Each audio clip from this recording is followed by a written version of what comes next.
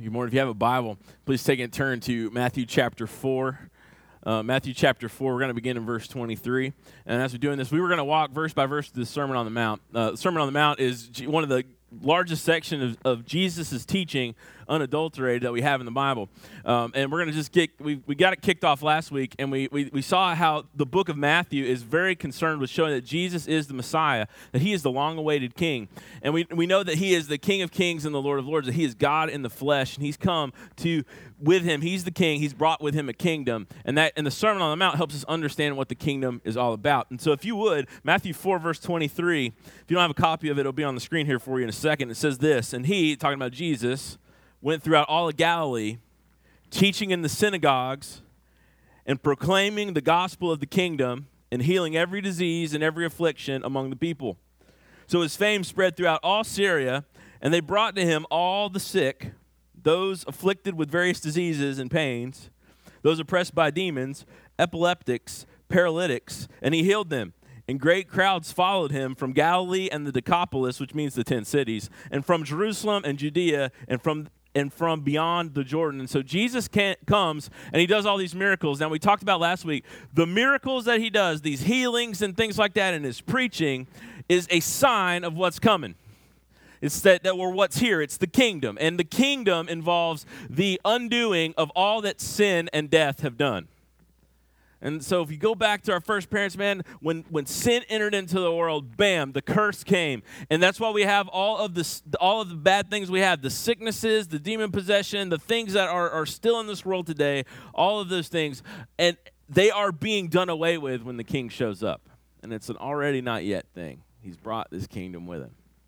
And so the Sermon on the Mount, he does all these things. And then verse 5 of Matthew 5, it says this, seeing the crowds who've come to him to see all these things that are coming, to see all the kingdom, to see people healed, to see God do miraculous things, which is just a foretaste of what he's going to do when he recreates the world and in salvation. Verse 5 shows up, and seeing the crowds that are following him, Jesus went up on the mountain, and he sat down, which is... You know, when I come up to preach, I stand up. But see, in their day, you would sit to teach. And so Jesus would sit down on the mountain, and his disciples came to him, and he opened his mouth, and he taught them, saying, and he's going to begin to talk. The sermon begins at this point. But before we get to the beginning, we need to understand what this is. He's proclaiming God's kingdom is here, and it's going to come in its fullness. And when God's kingdom comes, that means two things. It means a restoration of all that is broken in the world and salvation and life for all who would believe.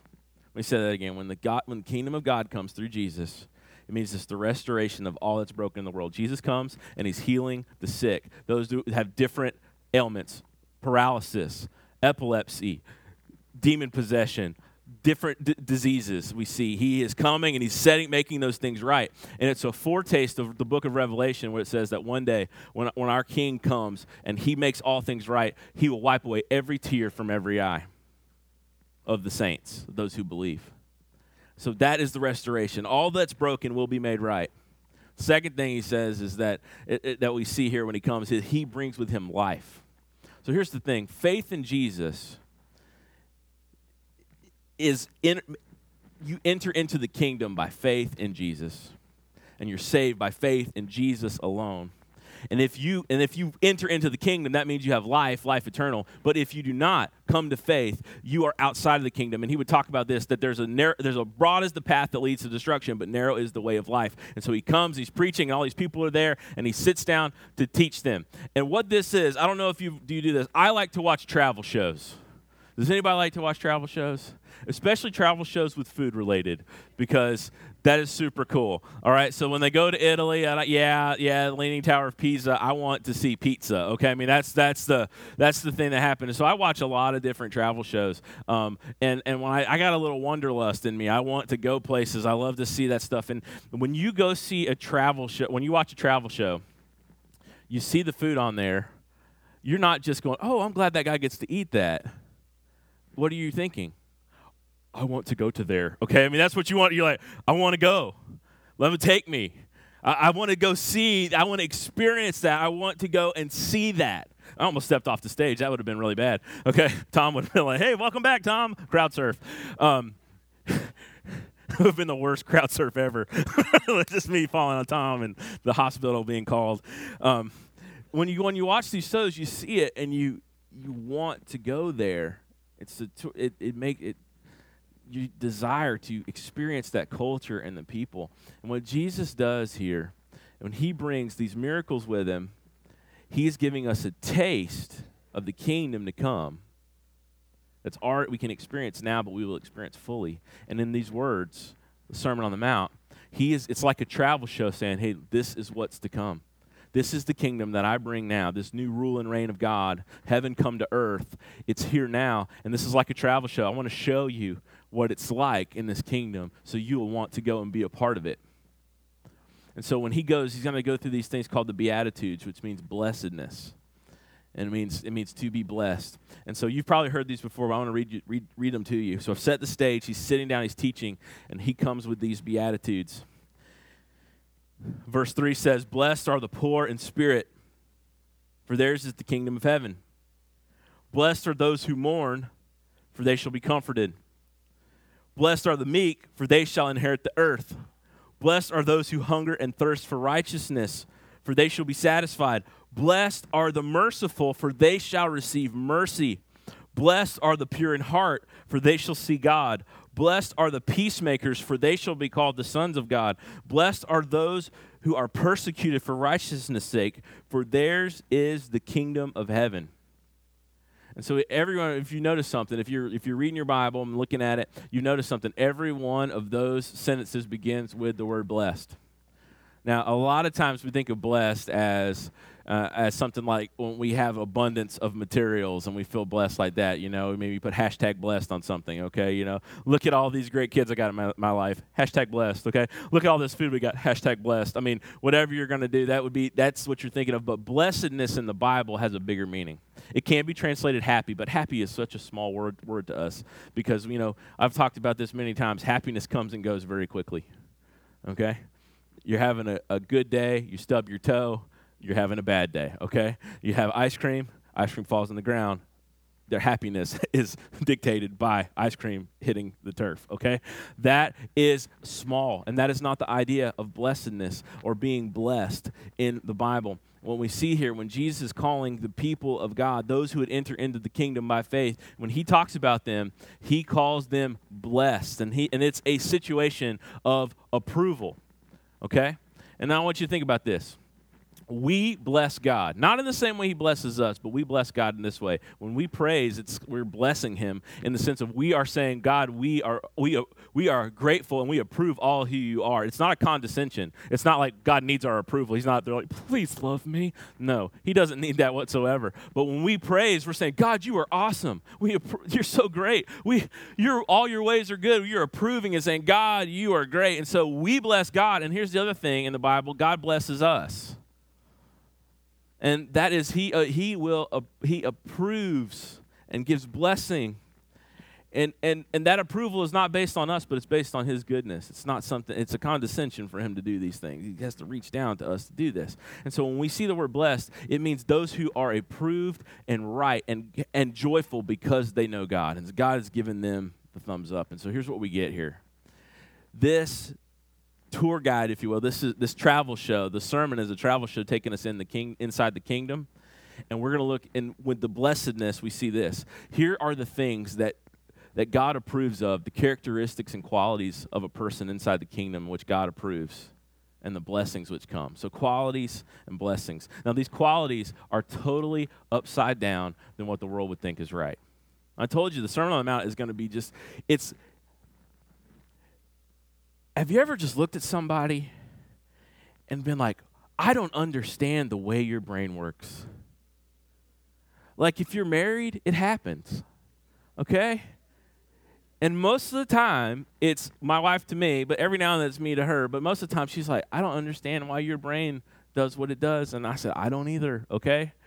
I don't know why, because you'll find me just in random places sometimes. And you're like, Matt, what are you doing? It's like, I forgot what I was supposed to do. I mean, it happens to me like, oh, it may be you. And I was like, I came in this room for something. I get distracted. 20 minutes later, so I thought you were bringing that. I was like, oh, Sorry. She's like, I don't get how your brain functions, okay? Here's what happens when you see the Sermon on the Mount. This is, the world looks at Jesus and his teaching and goes, I don't get how your brain functions. Because it's so different. It's so dramatically different than what the world sees as a great quality. All of the things in the Beatitudes, these approved, God-approved qualities of those in the kingdom are totally opposite of the world. It goes against all the things that Jesus said. It goes against the religious and the irreligious. It's countercultural. It goes against any political system you want to be in. These words are so revolutionary when he speaks them and he talks about, he takes us this view that heaven come to earth, and it should be. Our world is so broken by sin. When the holiness of God's kingdom comes in the person of Jesus, it should be starkly different and weird. We love to watch those. Like, how many movies have been made about aliens coming to Earth? I mean, like, so many. We have a preoccupation with this foreign thing coming to Earth. And here's the thing: when Jesus comes, he brings with him this foreign kingdom. It's alien to us. But he is peeling back the veil, and he's showing us these are the people, the blessed ones, the ones that God approves of, and here are their qualities. And we begin in verse 3, and it says, blessed, approved, happy are the poor in spirit, for theirs is the kingdom of God. Now, if you go and look at, there's a Sermon on the Plain in which Jesus gives in Luke, okay? And Luke just has, blessed are the poor. Now, some people have taken that and they've tried to develop from that section in Luke, outside of, and not pairing it with Matthew's. They've tried to go all sorts of places and try to say that the poverty is good. Have you ever seen poverty? Poverty is not good. That's not what Jesus is referring to. Poverty is, I don't have enough food to eat. Jesus is not calling that a blessed state. If you've ever seen poverty and the hopelessness it brings, Jesus is not going, you know what's great? You know who's blessed? People who are poor. Like, just have absolute poverty. He's not talking about economic poverty. He can't be. Because Jesus was poor, but he wasn't in poverty necessarily. He would feed the masses. He would give good things to them. He would decry love of money, but there was nothing wrong with money. Money is an indicator where your heart is. So being poor is not what he's saying. It's like, great. Okay, some of you are like, great, if being blessed is, being poor ain't blessed. Rich comes with its own set of trappings too. Remember he'd talk about the needle through the eye. It was easier for a rich man to get to heaven than a camel to fit through the eye of the needle, and camels don't go through needles' eyes very easily. So when he says poor in spirit, he is referring to a spiritual quality, not an economic quality. And he says, blessed, happy are the poor in spirit. And then he says, why? For theirs is the kingdom of heaven. Now, he uses an image here. Jesus is great. His words are just dripping with image and emotion. And he talks about being poor. Now, the closest I ever came to poverty and being poor was when I went to seminary.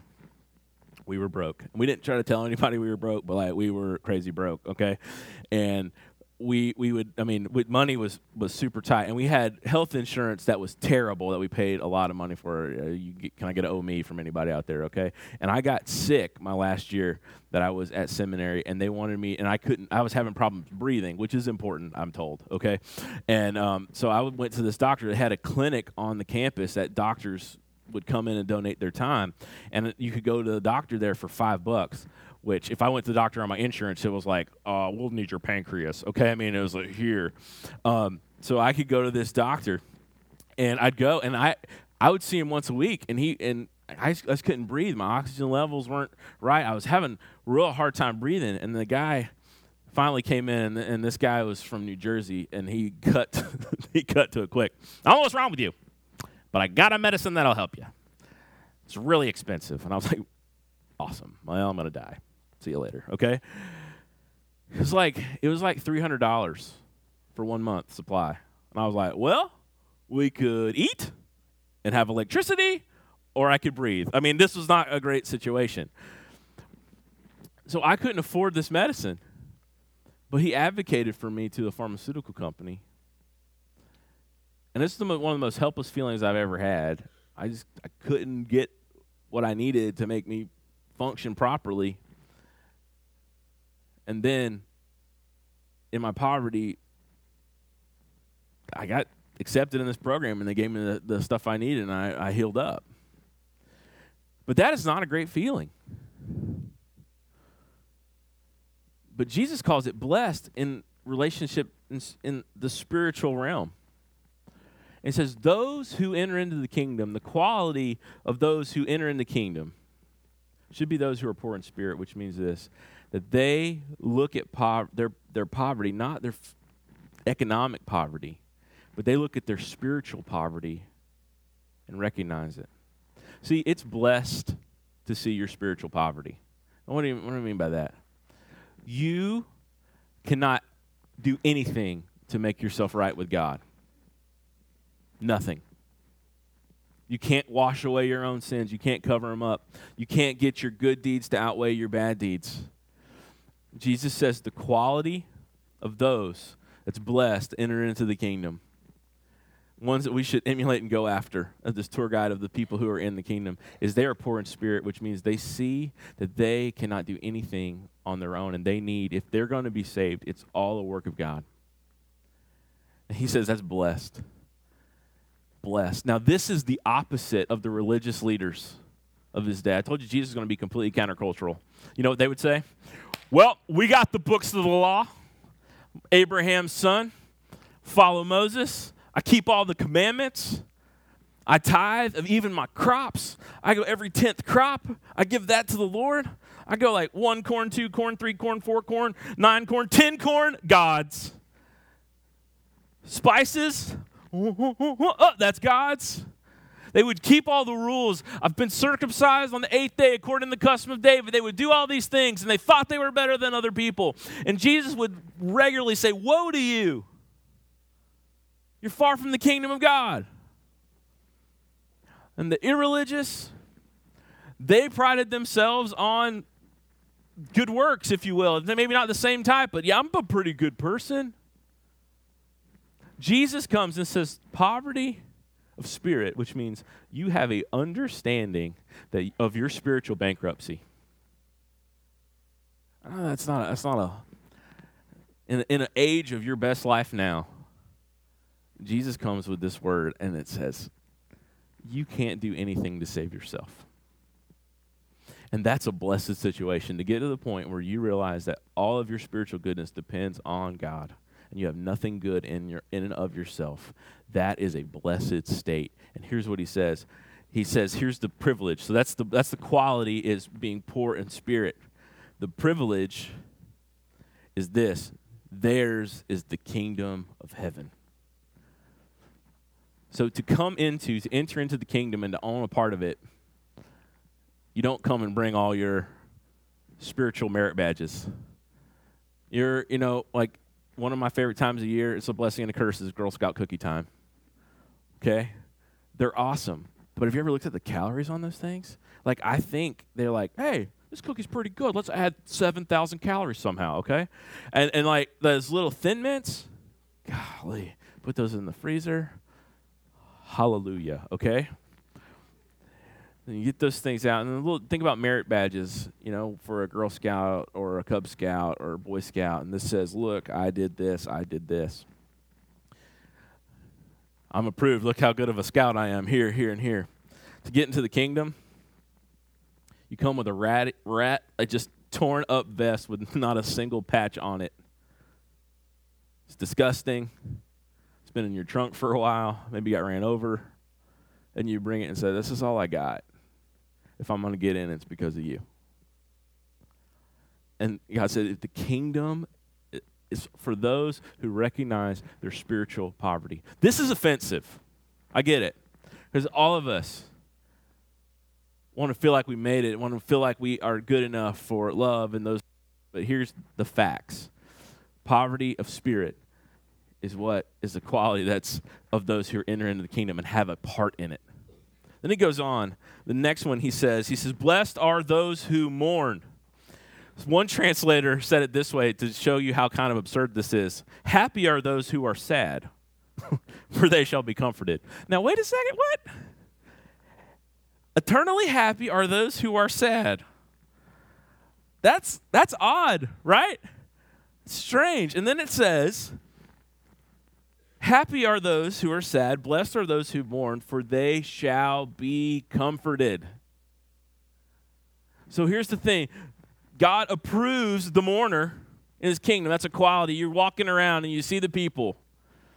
Okay? Like when you're on in the travel show, you see all the Spanish people and how much fun they like to have eating their tapas and wearing their trendy clothes and taking siestas and eating dinner at 10 o'clock, okay? That's the qualities of somebody from Spain. You look at the kingdom of God, the first quality is poor of spirit. The second one is a mourner.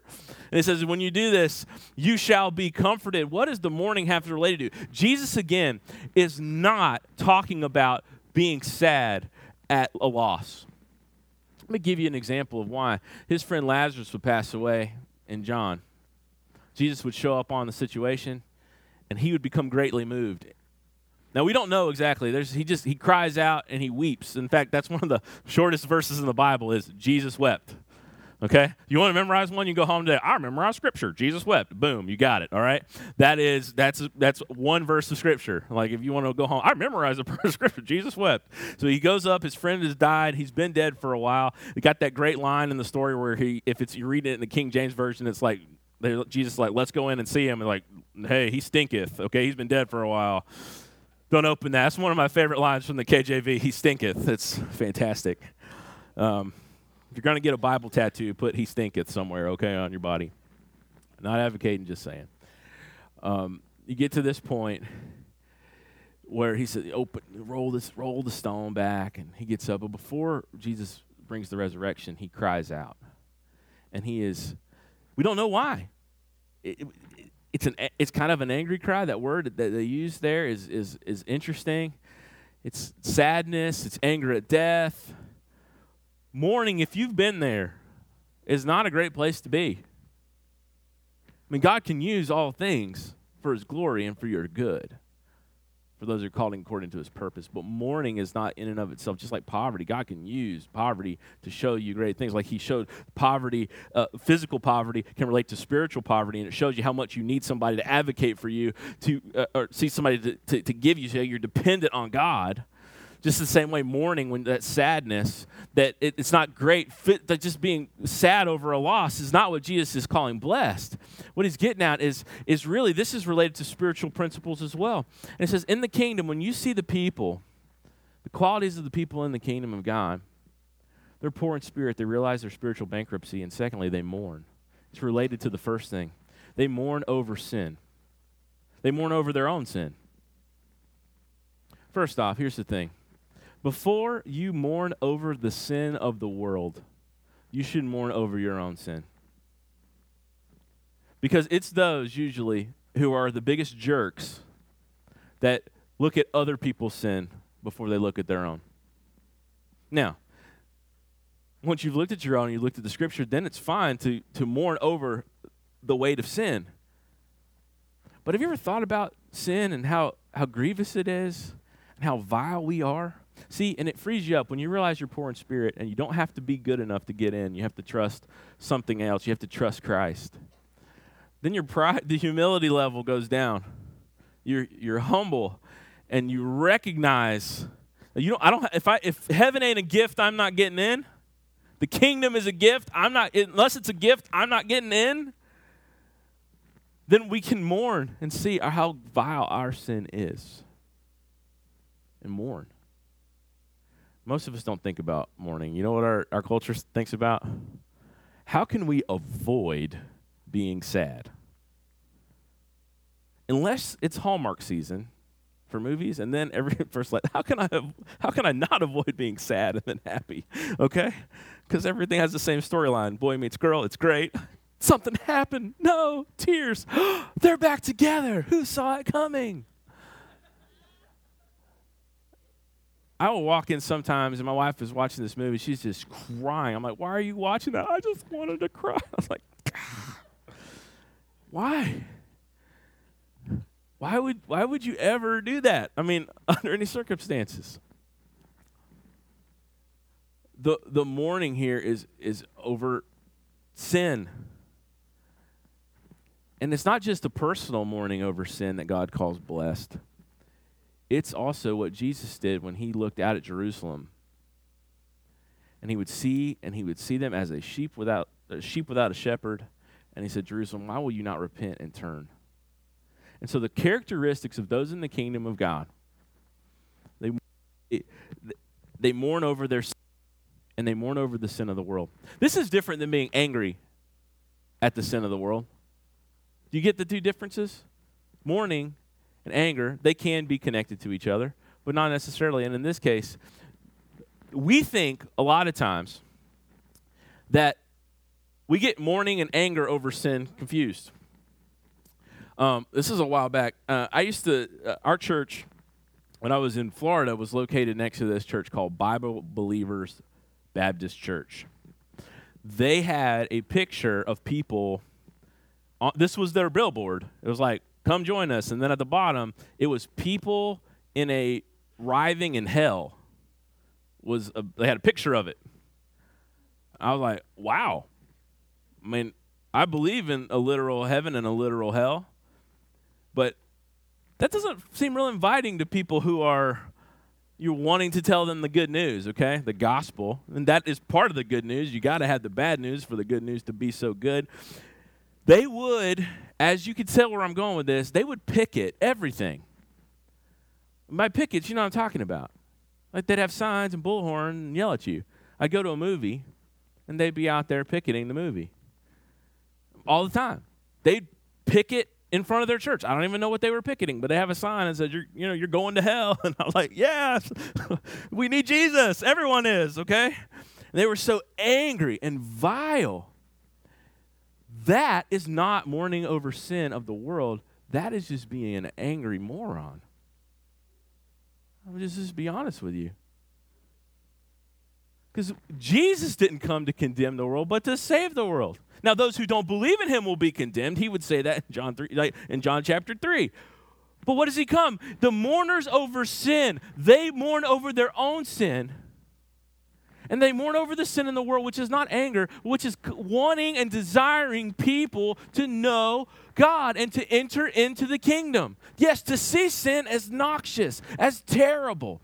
And we need to labor and to see that those in the kingdom, we don't see sin as something good. We see sin as something bad that we mourn over, something that sent Jesus to the cross. Sin is noxious. Those in the kingdom see this, and here's the good thing. If you mourn, blessed are the mourn, in verse 4, for they shall be comforted.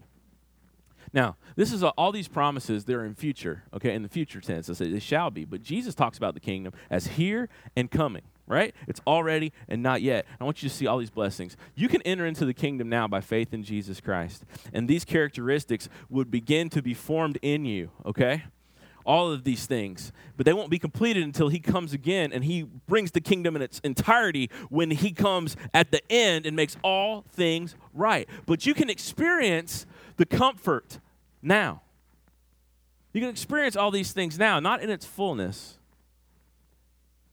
but in part.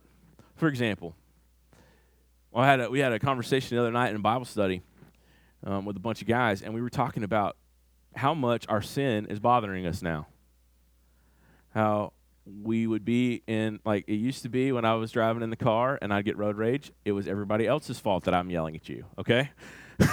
It's my fault. You're making me mad. It's your fault because you're a moron driver, and that's why I'm mad. It's your fault. You're culpable for my sin.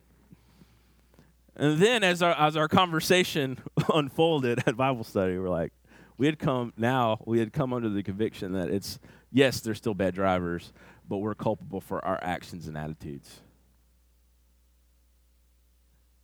And we did not like that, and we discussed together about how do we put sin to death, and how do we walk in the Spirit, and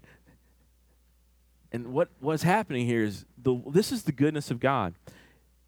His kindness leads us to conviction over sin, which means we see the commands of the Bible, and we see where we fall short, and we see the holiness of God, and when we see how we fall short, and we mourn over our sins, and we can know the comfort of Christ now. But we will still struggle with sin, even as believers, until the last day when sin is eradicated and we'll know full comfort. You know the comfort, when you know your sins are forgiven because you've trusted Christ and you just know that he paid for it, there's a great comfort there that you can know now. But you're going to struggle with sin still.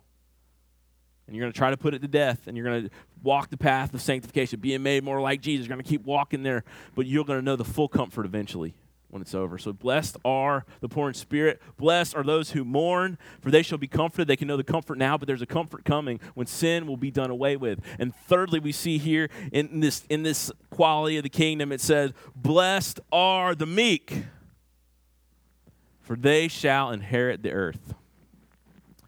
Now, it's football season, as many of you know.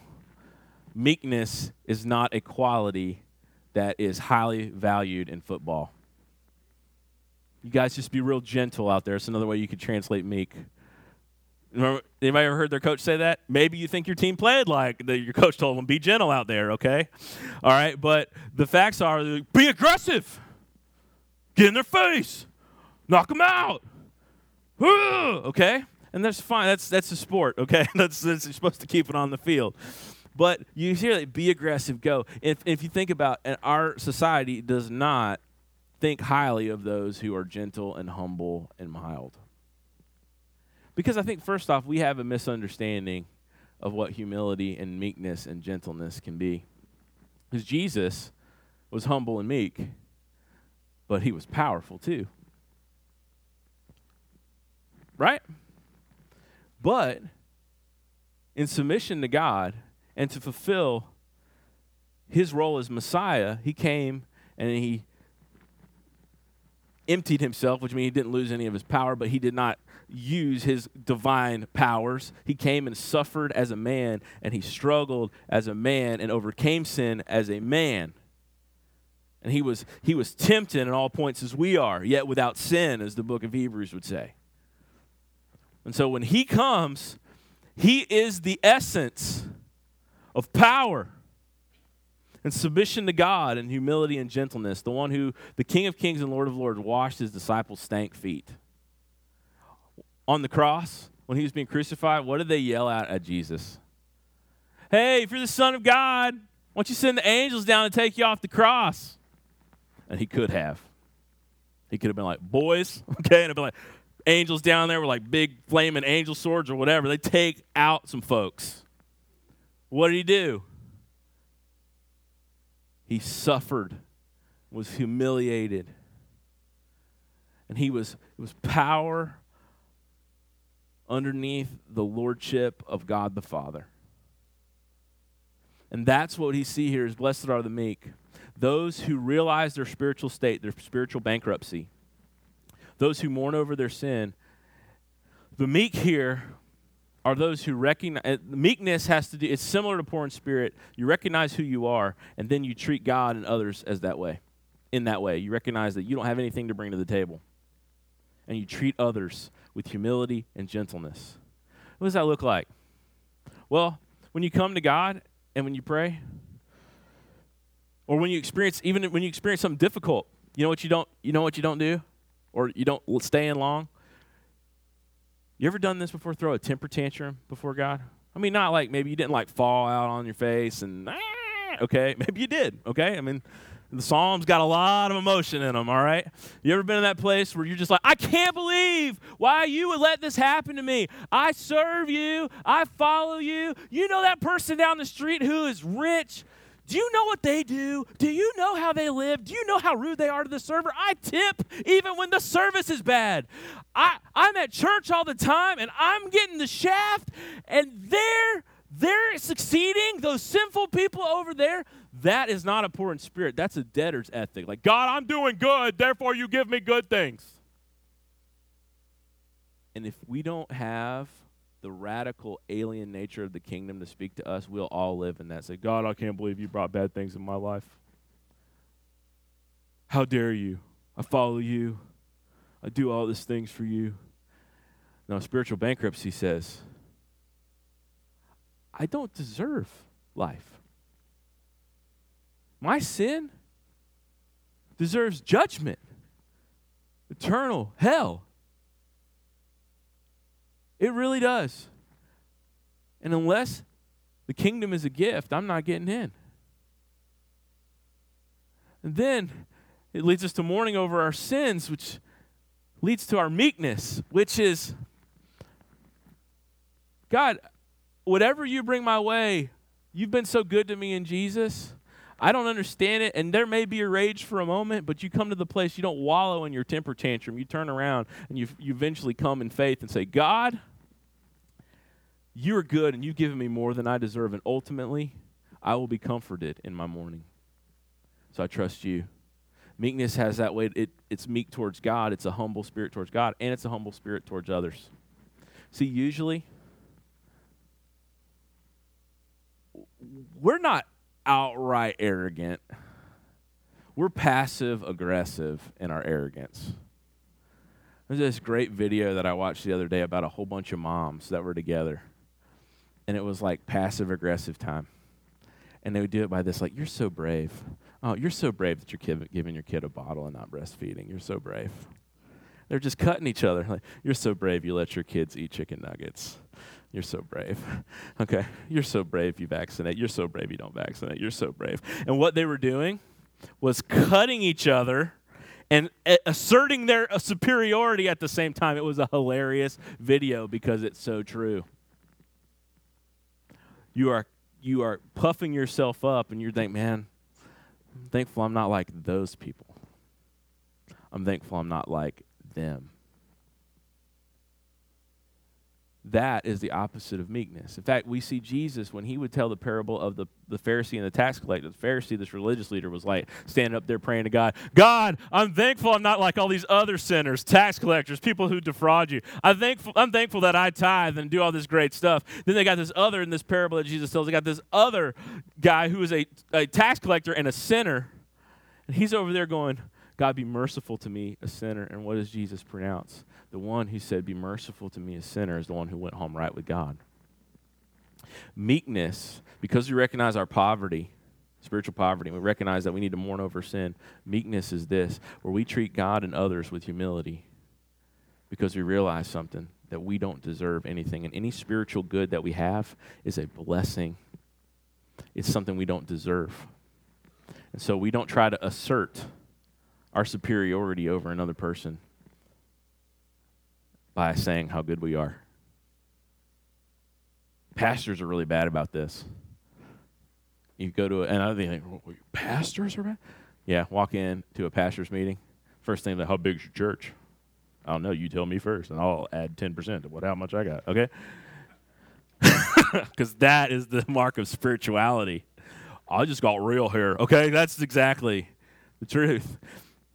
You walk into a place and you want to. We all try to do this and make meekness is saying no. And what is the deal? What is the privilege of meekness? Blessed are the meek, for they shall inherit the earth. Usually it's the aggressive that'll take over, and it's no. In God's kingdom, everything's turned upside down, and those who are humble towards other people will inherit the earth. And I tell you this, there is a great power in someone who recognizes that they are dependent on God. Here's a great thing. When people walk through our doors here, here's where we want to be. We don't want to be like, they don't really look churchy. They don't look the part. They look real uncomfortable with that Bible. They don't have one with them. They don't even know how to open their app right. YouVersion is just starting up, okay? And you look at them and you're like, hey, you don't fit in here. We're better than you. You might have been someplace like that before. No, the meek in the kingdom of God say, oh, brother, sister, come on in. I once was a beggar too, but I found bread. It was given to me. I once was lost, and now I'm found. I was blind, but now I see. I once didn't understand, but through God's grace I do. And I didn't deserve it, and I didn't earn it, and I'm not smart enough, I'm not the best, but his grace came to me. So you come on in. You sit down. And yeah, I know your life's messy. Mine is too, if I'm honest. but there's this grace that I've found, and I want you to find it too. And it just changes the way you approach people. The kingdom is full of people who are meek and humble because they realize if heaven ain't a gift, I'm not getting in.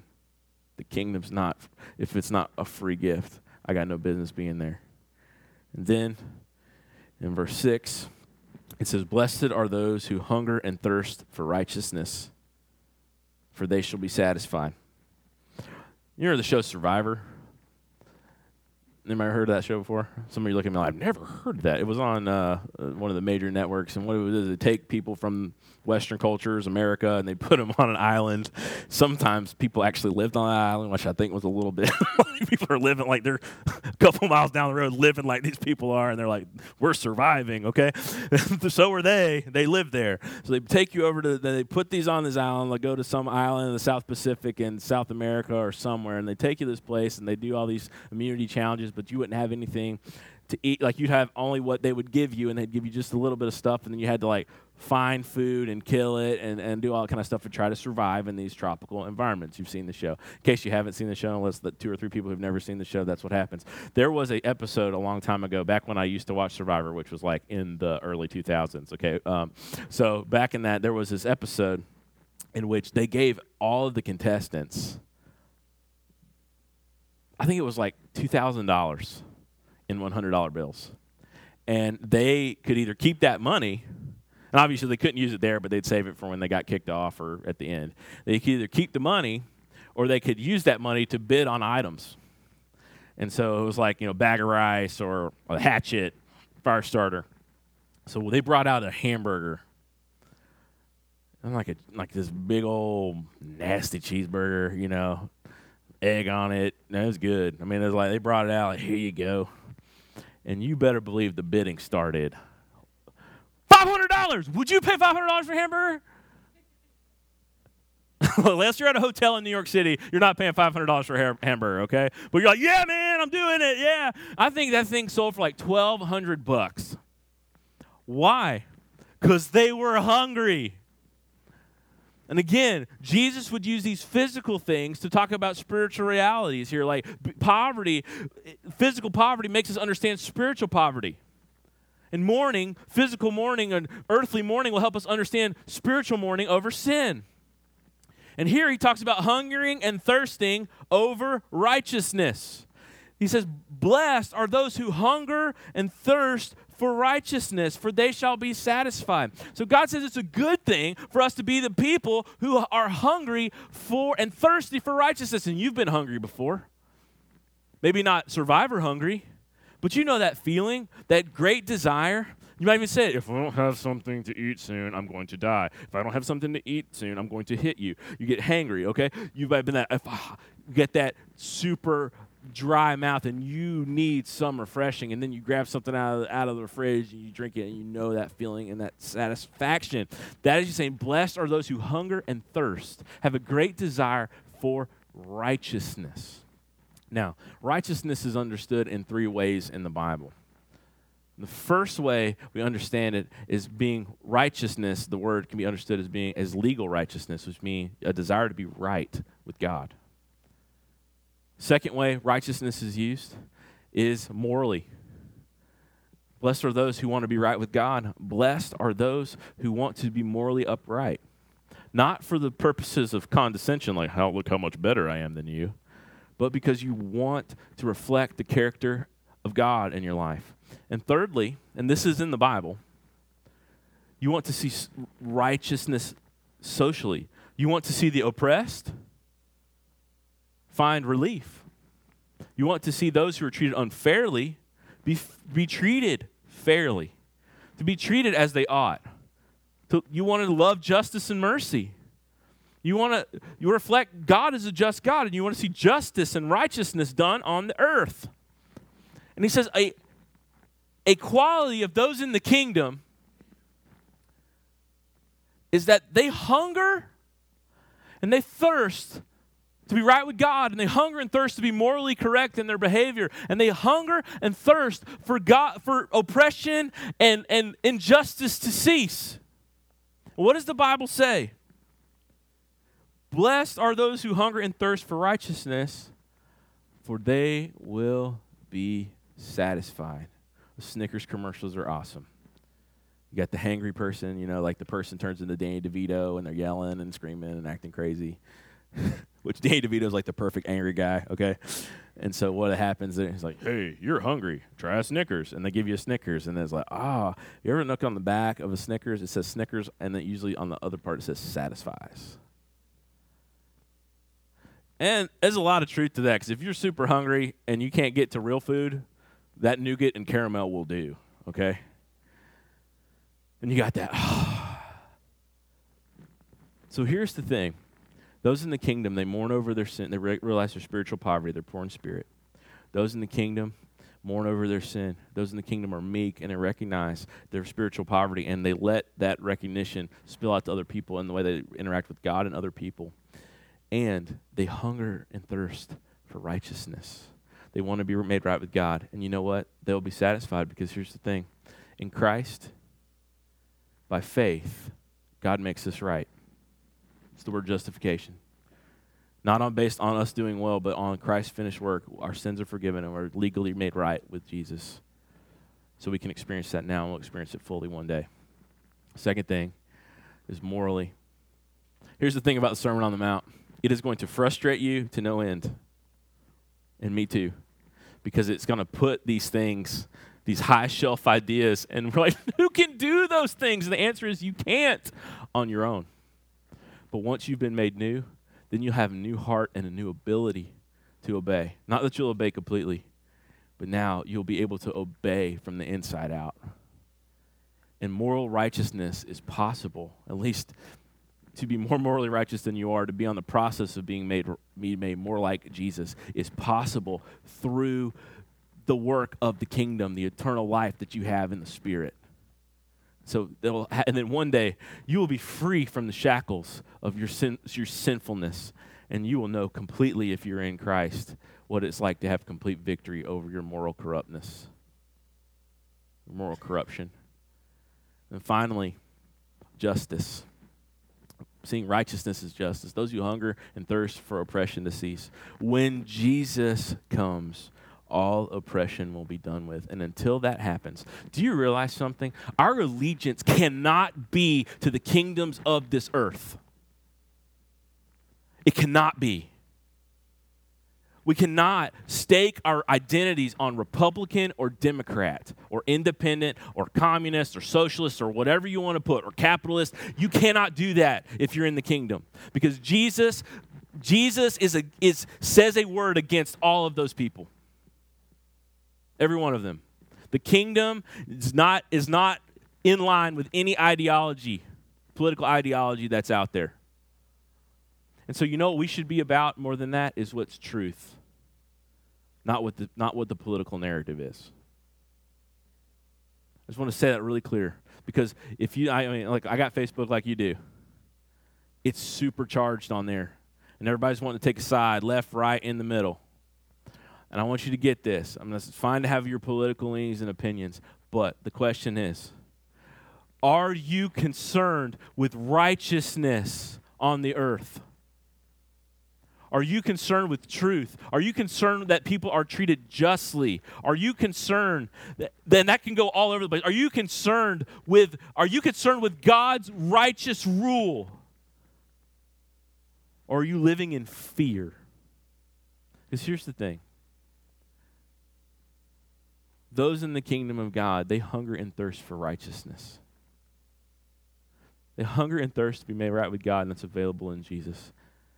They hunger and thirst to be more like God, and that's available through the Spirit's work in this new kingdom, and it one day will be fully realized for them. They hunger and thirst for righteousness, justice, and they will work towards that now until one day the rightful judge is going to set everything right.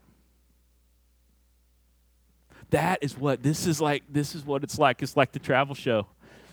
And you see these ideals, and you're like, this sermon gives us a picture. And it shows you these people here. And it shows you this life that's available and this kingdom that's now, but it's coming. And what it should make us do is like, God, I want to be like you. I want to live a life in the kingdom. I want to hunger and thirst for righteousness. I want to recognize my spiritual poverty. I want to be humble and gentle. I want to mourn over sins and know your comfort in Christ. I want to hunger for you and your righteousness and know that I'll be satisfied one day. That's what I want. Just like when you see the travel shows, you go, I want to eat that. I want to go there. I want to see that. Jesus is pulling back the veil to let us see spiritual principles, to see this kingdom that we can enter into by faith. And so here's the thing. Here's the response, because every time a sermon's preached, there should be some type of response. And I'm going to tell you the response is this. If those ideas are so strange to you that they are causing you great conviction and you're wrestling with them, I would pray to the Lord, seek his face, and ask him to show you the truth, that you might see those things as good and see your ways as false. Secondly, those of us who are in Christ, when we see these things, first off, it should cause a little thrill in our soul. Okay? It could be different levels of thrill. I'm not talking like roller coaster thrill, maybe. Okay? You're like, woo! I mean, I'm not talking there. But at least, like, yes, I want this, if the desire, I want to see that. And also, in the same time, it wells up that I'm not there. Here's the beauty. Our God is gracious, compassionate, and he wants to work in your life. Would you acknowledge these things to be good? Confess your sins before him, and then walk in newness of life, seeking out those things. Because, ladies and gentlemen, by faith in Christ, you're a freak. I mean that, like, you're a weirdo in this world. Me too. This is weird stuff. Because now, like, when other people are trying to assert their dominance over their people, you're just like, you got a new amount of compassion and grace in your life because you're like, I don't know, I could be wrong. If you haven't uttered I could be wrong in a while, you might have a spiritual problem, okay?